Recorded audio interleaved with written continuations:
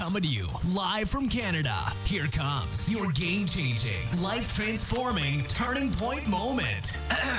Yes, this is the sign you've been looking for. You're listening to Engage City Church. Powered by hope, not hype. Online at EngageChurch.ca. Our lives change, God, and transform and become more like you. And God, today we just pray that you would begin new processes in us, God, that you'd speak life into us, and that if there's things, God, that you want to change or that you want to take a different direction, Lord, that you'd even do that right now as I'm preaching, God. And we thank you for who you are, God. We thank you that you're never done with us. In Jesus' name I pray. Amen. So there's something about May that I really love. It might be because there's like some of the coolest people in the world's birthday is in May. Pastor Brett thinks I'm talking about him, but it's actually, I was talking about myself. No, I was just joking. Pastor Brett is the guy. Who else has a birthday in May? See, May is a great, does anyone else have a birthday on May 15th? Okay, that's very sad. Jordan Eberle does, but everyone hates Jordan Eberle right now, so I'm not going to brag about that, but that's my birthday. But there's something great about May. It's you know, there's this just attitude of excitement. There's new things that are happening, and I sometimes think it's because of my birthday I like May. Sometimes I think that it's because we don't have to fear having a snowstorm during the week. We still have to kind of fear it during the weekend. I'm not going to say that we're not going to have one tomorrow, because we very well could. But the reality is, the reason that I love May so much is because May brings with it brand new life. You look everywhere around you, and there's life just bursting forth.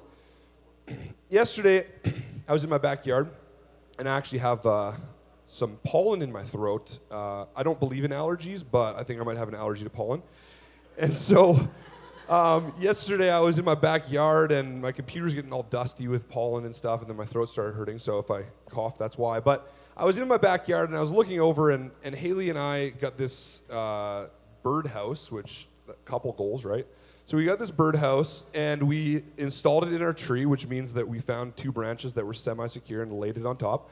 And yesterday there was like 6 birds just like circling, like checking out the birdhouse. And I'm just like, honestly, guys, it's a pretty good house. Like, you might want to live here. We need to audition to make sure your song's nice enough to wake up to in the morning. But, you know, check it out. So there's these birds, and then there's butterflies flapping across the lawn, and there's ladybugs crawling. And unfortunately, there was also some mosquitoes. They came out in a real force this weekend. So do your part and kill as many as you can. But all of these things, what they do is they point to new life. They point to a new start. Even the trees, just like that weird video that I showed you guys that kind of creeps me out when I watch it a little bit, because you're not supposed to watch plants grow. The leaves burst from the trees, and it's like they've been hiding away, and they just burst forth, and everything seems alive. It's an amazing time. And one of the best things about it, actually, is that sometimes in the winter, we don't realize like why we're like pretty much depressed, and we're just like eating all these like terrible junk foods all the time, and it's like I need to eat this, you know. And the reason is because in the winter, you know, like a +6 day is like paradise in the winter, but then it comes to summer, and you realize +6 is like really cold. Like, if you put your thermostat to +6 in your house, I would actually love it, but Haley would hate it. And most people would hate it, and it's just like this. You forget that in winter, you know, there's new life. The birds come back, and all of these things happen in the summer, and these are the things that you forget about. And it's some of the best things about spring. And what spring also does is it gives us an opportunity to garden. So a few weeks ago, we had our volunteer appreciation dinner, which was amazing. Thank you guys all who served here. And one of the things that we had is we had a little gift for each person, and it was a little jar with thyme seeds in it, and there was like a little tag on it that said, "Thank you for your time." Right? Pinterest, right? And so I took 3 home because there was extras. So just being honest, there's actually some on the shelves over there if anyone wants to take them. So feel free. But I've been watering them every day, and the thyme is starting to sprout, and they're just like growing up, and the thing that's crazy about plants is like they always grow when you're not looking. So it's just this weird thing about plants, but you're able to plant in the spring. And so my fiance Haley, she planted a whole bunch of seeds next to my house, and there are a bunch of flowers and other little plants that she planted. And since then, we actually haven't seen any growth from the plants, which is very, very sad. But there has been growth from dandelions. Now, dandelions are the enemy, so we are waging our war against them as well. Dandelions and mosquitoes, guys, fight the good fight. But the thing about spring is that you're able to plant, you're able to start putting something in the ground. And when Haley planted, let's say she planted a raspberry bush. Well, if she planted a raspberry bush, the one thing I know is that either nothing's going to come out of the ground or a raspberry bush is going to come out of the ground. I can't expect that if I plant a raspberry bush that an apple tree is going to come out of the ground. That's not what happens when you plant raspberry bushes. So let's turn to Exodus 23, verse 20. Does anyone have their Bible here today? Yeah. Thank you, Pastor Brett. 23, it's actually verse 23. So to just give a little bit of background, we arrive on the scene of this story, and the Israelites had just been in Egyptian captivity for about 400 years. Moses had come in, all the plagues had happened in Egypt. God had released the Israelites from the Egyptian bondage. They get to the Red Sea, and the Egyptians are coming against them, and they're like freaking out because they're like, oh, the Egyptians are going to kill us. And then the Red Sea just parts, and they're able to walk through. They walk through.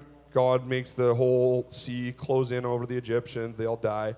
They get to the other side, and then, you'd think that the Israelites, just having seen all this stuff, would know that God would continue providing for them, but they were hungry, so they started grumbling, and then God gave them manna from heaven, and then they were thirsty, so they started grumbling, and then Moses took his rod, and he struck a rock with it, and water came out of it, and all these things happened, and we finally arrive at Exodus 23, verse 23, and things are actually pretty good. When you read the Bible, there's not a lot of times where God's like stoked about what the Israelites are doing, and the Israelites are stoked about what's happening with their lives either. But we're actually coming to one of those rare times in Exodus 23. So God makes a promise to the Israelites.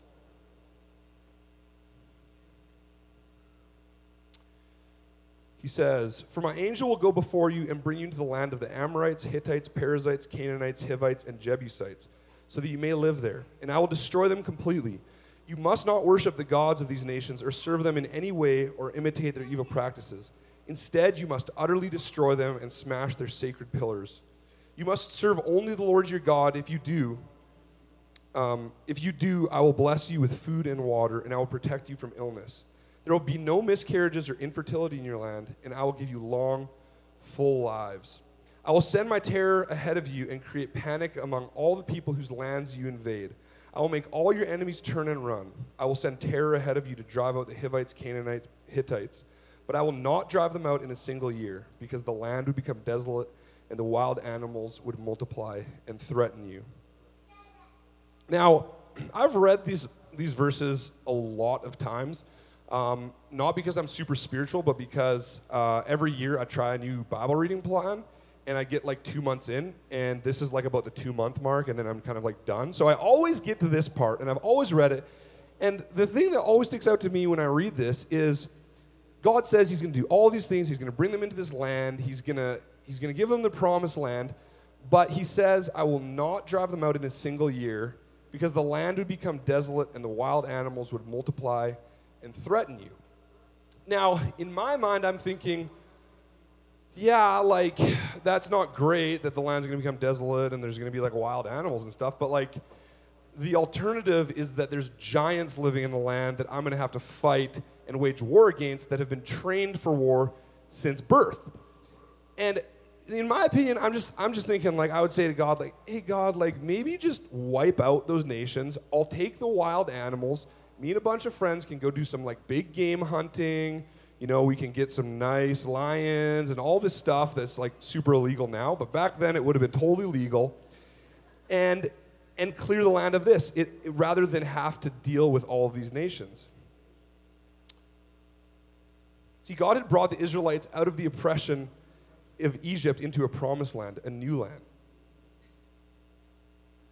They were beginning to walk in the new life that God had made for them. And they were at the precipice of deciding what they were going to plant in their lives. Were they going to plant faith and hope and trust, or were they going to plant something else? Well, unfortunately, as I was saying earlier, the Israelites they have very short memories. And about a month later, Moses goes up to the top of Mount Sinai to talk with God. And the Israelites, having just agreed to not put any god before God, they make themselves a nice golden calf. And they start worshiping the golden calf.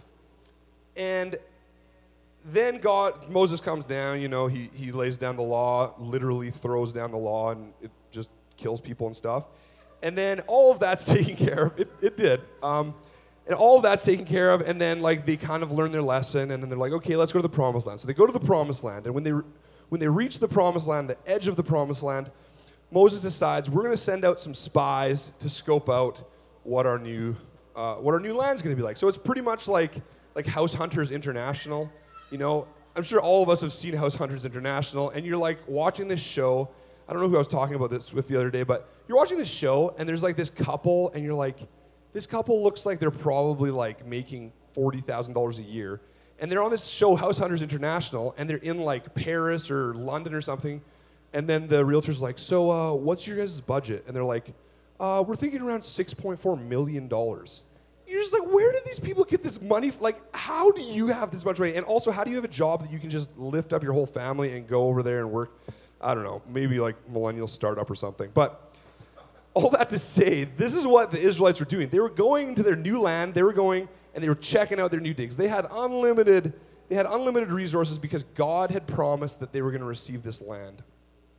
So they go into the land, and there's 12 spies, and out of the 12 spies, all the spies come back, and they give a report to the Israelites, and they say, 10 of the 12 spies say, this land is amazing, but the only problem is that there's a lot of enemies, and they look really big and really strong, and I just don't know if we should kind of do this. I don't know if we're able to do this.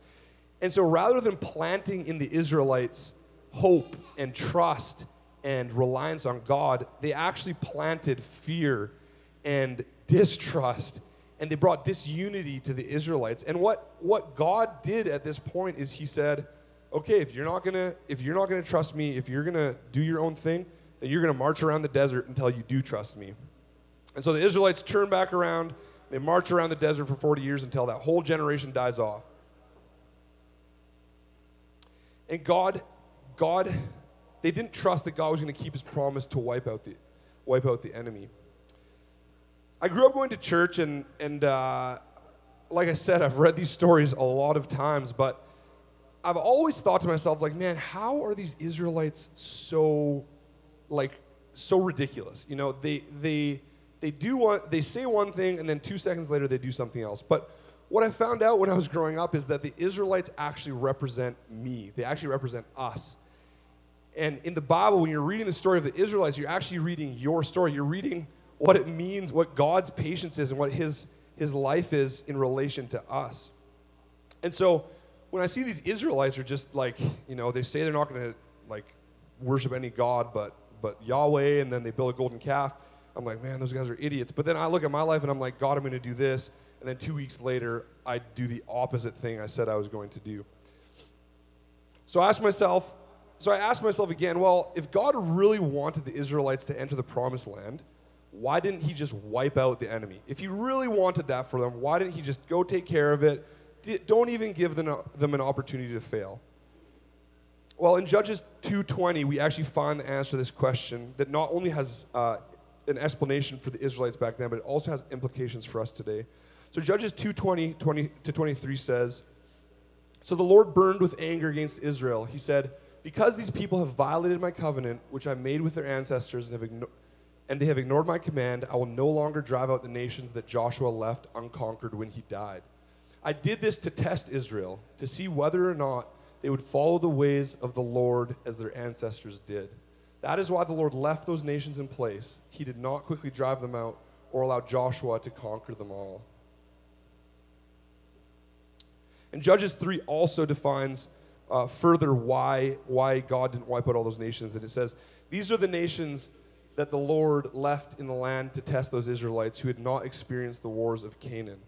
He did this to teach warfare to generations of Israelites who had no experience in battle. These are the nations, the Philistines, those living under the 5 Philistine rulers, all the Canaanites, the Sidonites, the Hivites living in the mountains of Lebanon, from Mount Baal Hermon to Lebo Hamath. These people were left to test the Israelites, to see whether they would obey the commands the Lord had given to their ancestors through Moses. So God had not wiped out these nations so that the Israelites could learn that they needed to partner with God. They needed to learn that they had to have a dependence on God in order to reach the full promise and fulfillment that God had given them. As Christians, we know that Christ has made us new creations. He's given us a new start, a rebirth. And with that new start, He's given us so many blessings. But I think it's easy for us to think the exact same way the Israelites thought and think, when I become a Christian, God's just going to take care of all of the enemies. God's just going to do all of the hard work. God didn't want the Israelites to claim a part of the promise. He wanted them to claim the whole thing. When we give our lives to Christ, He gives us all of Himself. He's not holding anything back. There's nothing that we can do or ever earn that will give us more of God. We already have all of Him. But He does desire that we start walking out and looking more like Him. He desires to refine our character. He desires that we have more influence so that we can tell more people about Christ. And those are things that don't just happen automatically upon salvation. Those are things that we need to start growing towards, that we need to start walking towards, just like the Israelites need to start walking towards their promise. So Numbers 33:55 says, "But if you fail to drive out the people who live in the land, those who remain will be like splinters in your eyes and thorns in your sides. They will harass you in the land where you live." You see, the Israelites, they were still able to live in the land. They were still able to take part of that promise. But what God said is, if you don't wipe these people out, if you don't take care of these problems, if you don't continue walking the fulfillment of the promise that I've given you, these things are going to be thorns in your sides and slivers in your eyes, which slivers in your eyes sounds super painful. I would not want that. So in order to reap a good harvest, planting requires 3 key ingredients. So the first ingredient is that planting requires partnership. Partnership with Christ is the only way that we can expect to grow. As we allow God to work in us and move through us, we will start seeing a harvest. If I equate this to actual planting of flowers, we are like the seed, and God is like the soil, the water, the fertilizer, and the sun. Without Him, we can't really do it. There are those plants that are like those air plants that are really popular right now that I don't know how they survive. They just like kind of hang in the air. Not in the air, like in a little thing in the air that's hung from the roof. They're not magical. But all of plants need a combination of these things. Without these things, plants cannot survive. We need to be in partnership with God. Without God, we can't continue moving into the promise that He's given us. A few years ago, I did a road trip. It was a crazy road trip from Edmonton all the way to Cabo San Lucas, Mexico. And we were doing, Cabo. And it sounds super sketchy. We were delivering a car to Mexico. But it had nothing to do with the drug cartel, so don't tell the cops anything. We also told the Border Patrol, and they were pretty sketched out about it. But we had our Hillsong CD playing in the car when the guy pulled us over, and then he was like searching the car and stuff. And then we got back to the car, and it was like a Brian Houston sermon that was playing over the speakers that he hadn't turned off. So I'm just believing that that guy was influenced for the rest of his life through that. But we did this road trip, and we drove all the way. We drove all the way down to Cabo, and along the way, we decided that we didn't want to waste our time on these huge freeways like Highway 5 that goes down the state. It's just like crazy freeways with these big trucks all over the place. We decided we're in a convertible Mini Cooper. We should do this thing the right way. So we were halfway between Portland and LA, and we decided to veer off towards Crescent City in Northern California. And so we're in Northern California, and we're heading that way. And we get to this small town to gas up, and like there's this coffee shop in the States called Dutch Bros. I don't know if anyone's ever had it. It's like the super sweet like latte things, iced lattes. And then we got to this town, and there was probably like 2,000 people in the whole town. And the way that Dutch Bros works is it's like they have these little huts, like a hut smaller than this drum cage right here, and that's their whole coffee shop, and it's just on the side of the road. And this town of 2,000 people had like 20 of these huts all along the road. They were just like so stoked on Dutch Bros. And then I had one in my hand, and I get out of the car, and I'm like gassing up, and this guy comes up to me. He's like, dude, you got Dutch Bros? Sick. And I'm like, there's like 20 Dutch Bros. Like, that's like if someone came to church with a Tim Hortons, and I'm like, dude, Tim Hortons? No way. He's just like stoked. So that actually has nothing to do with the story. Just a super weird experience in my life. So we continued. It kind of started like this magical drive, though. And so we're driving on this highway, and it had just been revitalized, so the highway was freshly paved. And we're in this convertible Mini Cooper. It's just like love and life. And like if you've seen the movie Cars, there's the scene where like the male car and the female car are like driving through like all the coulees and stuff, and it's like so romantic. That's pretty much what the drive was like, except for with trees. And so we're driving, and there's these like crazy 180-degree like turns around these mountains, and we're just like ripping down this road. There's no traffic. And all of a sudden, as we're driving down this road, I look up, and there are the biggest trees that I have ever seen in my life, that anyone's really ever seen in their lives, because we were in the redwoods in Northern California. Now, if you've been to the redwoods, you understand, but if you haven't been there, I just want to kind of explain to you what the redwoods are like. So the redwoods are so tall that they can grow up to be over 350 feet tall. To put that in perspective, in downtown Edmonton, there are only 5 buildings taller than 350 feet. So if you go to City Hall, downtown Edmonton, across from City Hall, there's a building called the CN Tower. The trees can grow taller than that building. They can grow up to 32 stories. So we're driving through this thing, this forest, and I'm just like, it was this whole like weird magical experience where I'm just like, I put my seat in full recline. I wasn't driving. The other guy was driving. Put my seat in full recline. I'm just like lying back, and these trees are just towering over me. And the reason that these trees can grow to be so tall and so big, other than their genetics, is because they're in the exact perfect climate that helps things grow. They're in a place where there's a lot of sunlight throughout the year. They're in a place where the ocean, there's a fog that comes up off of the ocean, and there's tons of rain on the coast. They're in a place where the soil is extremely rich, where the roots can go down very deep. And that's exactly what it's like for us when we're planting and we're being planted with Christ, that we need all of those ingredients. And if we don't have Christ, if we're not in partnership with him, we'll never reach the promise that he's given us. So the second ingredient to reaping a good harvest is patience. Patience is my least favorite thing. And I think that's why God makes a lot of people parents, is because they need to learn patience. But I showed that little video at the start because that shows you, we were seeing plants grow in seconds. But what it actually is plants take so much time to grow. They take weeks and sometimes months. And for those redwoods, they can take 2,000 years to grow that tall. And patience is so necessary. The Israelites, they weren't able to take the whole land because they needed to grow and fill the land. They couldn't simply take the whole land because of their small population. They needed to have the patience to trust the process of taking the land. Patience means that we don't attempt to rush things or do things on our own strength. So one of the easiest things to do when you own a plant is to overwater it. And about 5 years ago, I received a plant from this girl. The relationship didn't work out, just like the plant didn't work out. And and she gave me a cactus. And in my mind, you just give water to plants and they will just thrive, right? Like just put them in a bathtub, fill it with water, and this thing's gonna be huge in a few weeks. So I kept on watering this cactus, and within about like 2 weeks of me having this cactus, I killed it. And so that's the same thing. I didn't have patience. I needed to realize that this cactus wasn't going to just grow up overnight. It needed time, it needed space, it needed less water, and it needed me to be patient with it. See, patience produces character. Character is produced by consistency. Not wild, huge decisions that happen in a single moment, but our character is defined and refined and corrected as we do the little things well over the long term. The Israelites, they started out so strong. The first generation went in there. They wiped out a bunch of the inhabitants of the land. They claimed their promise.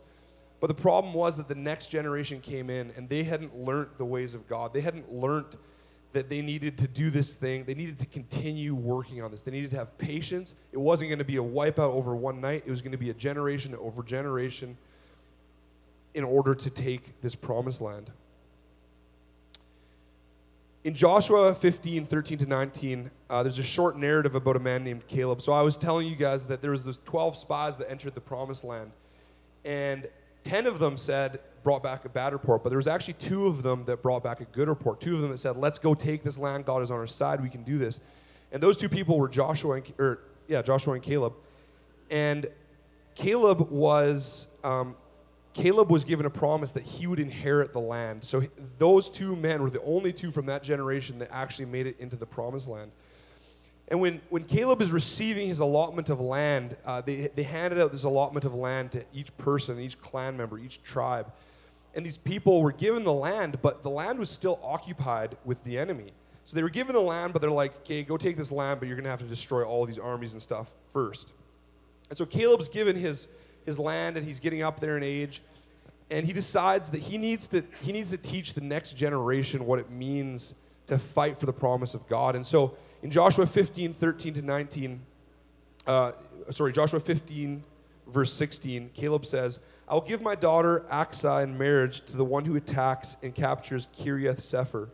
And Othniel, the son of Caleb's brother Kenaz, was the one who conquered it. So Achsah became Othniel's wife.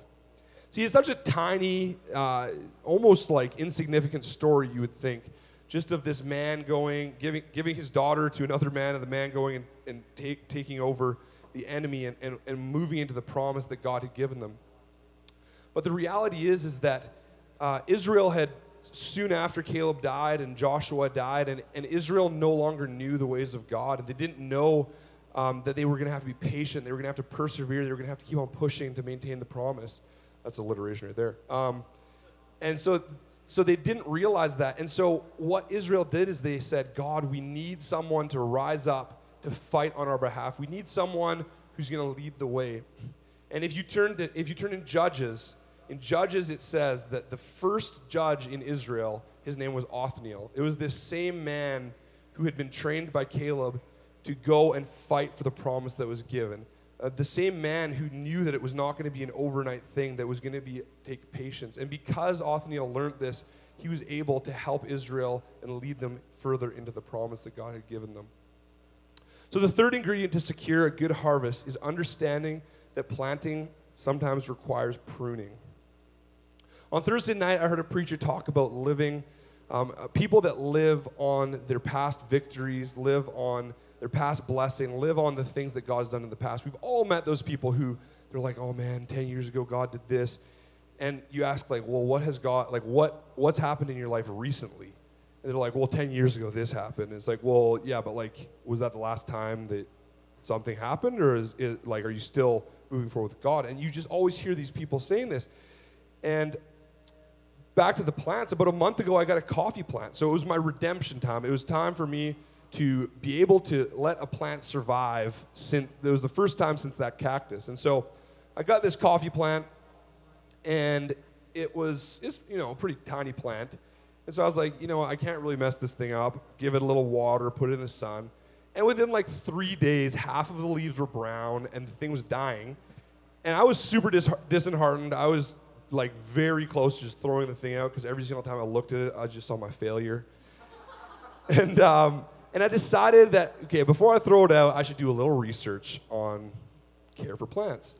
And one of the things that I found is that pruning is extremely beneficial to the health of plants. So if you have a plant and there's leaves that are dying, or even sometimes there aren't leaves that are dying, there's just branches that you need to prune away. And as you prune those things away, the plant will begin growing and will begin reaching a new, even height in the case of my coffee plant, that it was never able to do before. See, for us, we've all met people that have either had past successes or past failures. And we can live on those past successes or past failures. But God wants us to live today. The Israelites, they walked into the promised land. They had past successes. They escaped Egypt. They crossed the Red Sea. They made it through the desert. They conquered Jericho. They conquered some of their land. And they could have just stayed there. And in fact, they did just stay there. They stayed in their past victories. And rather than moving into something new that God had for them, they stayed there. For us, sometimes we need to prune those things away. It doesn't mean that we need to forget them, but it means that we leave them behind so that we can see even further growth, that we can use those things as testimonies. And for other of us, sometimes we've had failures in our lives. Sometimes there's been things that weigh us down, and we've tried so hard and got so far, but in the end, it didn't really matter. But we've tried and we've failed, and because of that failure and because of that, just that trying, we don't want to keep on trying. But I believe today God's telling us that sometimes we need to prune those leaves away, prune those things away of failure, prune those past hurts and regrets away so that we can reach the promise that God has given us. See, often we hear a sermon like this and we hope for immediate, drastic change in our lives. But as I said, step 2 is patience. It's a slow and steady race. So what does a harvest look like? A harvest looks like moving from anxiety to trust, moving from fear to pain, producing love, joy, peace, patience, kindness, goodness, gentleness, and self-control. It means moving from bitterness to forgiveness, taking up our cross daily and dying to ourselves, making allowance for other people's faults, showing mercy, allowing Christ's peace to work through us, and moving from greed to thankfulness. Those are just some of the harvests that we can receive if we live these lives. So for those of us today who've been part of the church or believers for a long time, it's natural to feel like this sermon is for those who may just be beginning. But the reality is this sermon is for people, whether they're in the seed phase of their lives or whether they're the 2,000-year-old redwood phase of their life. This is for every single person. As soon as we stop growing, we're not moving forward into the promise that God has given us. I believe that God wants to drop new things in our lives today. He wants to produce new fruit in our lives. He wants to graft new branches into who we are so that we can have influence, so we can change our workplaces, we can change our families, we can change our worlds. And like I said, the Israelites, when they moved into that promised land, they were still living. They could have survived. They could have just made it through. But they weren't living in the fullness of what God. They weren't living in all of the potential that they could have had. Pastor Brett, why don't you come up? They were just living with a little bit of what they could have accomplished through God. I believe for us today, for myself, for each person here, that God wants us to continue moving into that fullness, that He doesn't want us to stop at last week or last year or today even. He wants us to keep moving forward. And He's proud of us. He's happy with what we've done. He's super excited to partner with us. But he sees so much more potential in our lives that we don't even see. Today, I'm going to read Colossians 3, which is like really 17 verses long. But it ties everything together. And this is fruit that can be produced in our lives. And these are things that can be trimmed away. So why don't you just follow along in Colossians 3 with me? I'm going to read it off the screen. Since you have been raised to new life with Christ, set your sights on the realities of heaven, where Christ sits in the place of honor at God's right hand. Think about the things of heaven, not the things of earth. For you have died to this life, and your real life is hidden with Christ in God. And when Christ, who is your life, is revealed to the whole world, you will share in all His glory. So put to death the sinful earthly things lurking within you. Have nothing to do with sexual immorality, impurity, lust, and evil desires. Don't be greedy, for a greedy person is an idolater, worshiping the things of this world. Because of these sins, the anger of God is coming.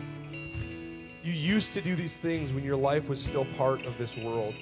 But now is the time to get rid of anger, rage, malicious behavior, slander, and dirty language. Don't lie to each other, for you have stripped off your old sinful nature and all its wicked deeds. Put on your new nature and be renewed as you learn to know your Creator and become like Him. In this new life, it doesn't matter if you are a Jew or a Gentile, circumcised or uncircumcised, barbaric, uncivilized, slave or free. Christ is all that matters, and He lives in all of us. Since God chose you to be the holy people He loves, you must clothe yourselves with tender-hearted mercy, kindness, humility, gentleness, and patience. Make allowance for each other's faults, and forgive anyone who offends you. remember, the Lord forgave you, so you must forgive others. Above all, clothe yourself with love, which binds us all together in perfect harmony. And let the peace that comes from Christ rule in your hearts. For as members of one body, you are called to live in peace and always be thankful. Let the message about Christ in all its richness fill your lives. Teach and counsel each other with all the wisdom he gives. Sing psalms and hymns and spiritual songs to God with thankful hearts.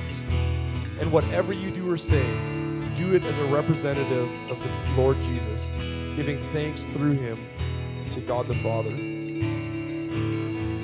I just believe that chapter in Colossians 3 ties together all of these things. It shows what needs to be pruned away. It shows what needs to be grown, what we can produce when we're with God. That's the promise of God. The promise of God is that we can move into all of those amazing things. And so today, I just want to sing this song a few times. And as we sing this, just ask God to plant something new in you. Ask God to take you from the partial promise that you've received and take you into a fuller, a greater thing. Not just for your own sake, but for the sake of others, for the sake of your coworkers and your family. And the world is out there that needs to know the message of Jesus Christ. So as we sing this, just ask God to just plant that deep within your hearts. Been listening to the Engage Life, powered by Engage City Church. If you like what you heard, check out EngageChurch.ca.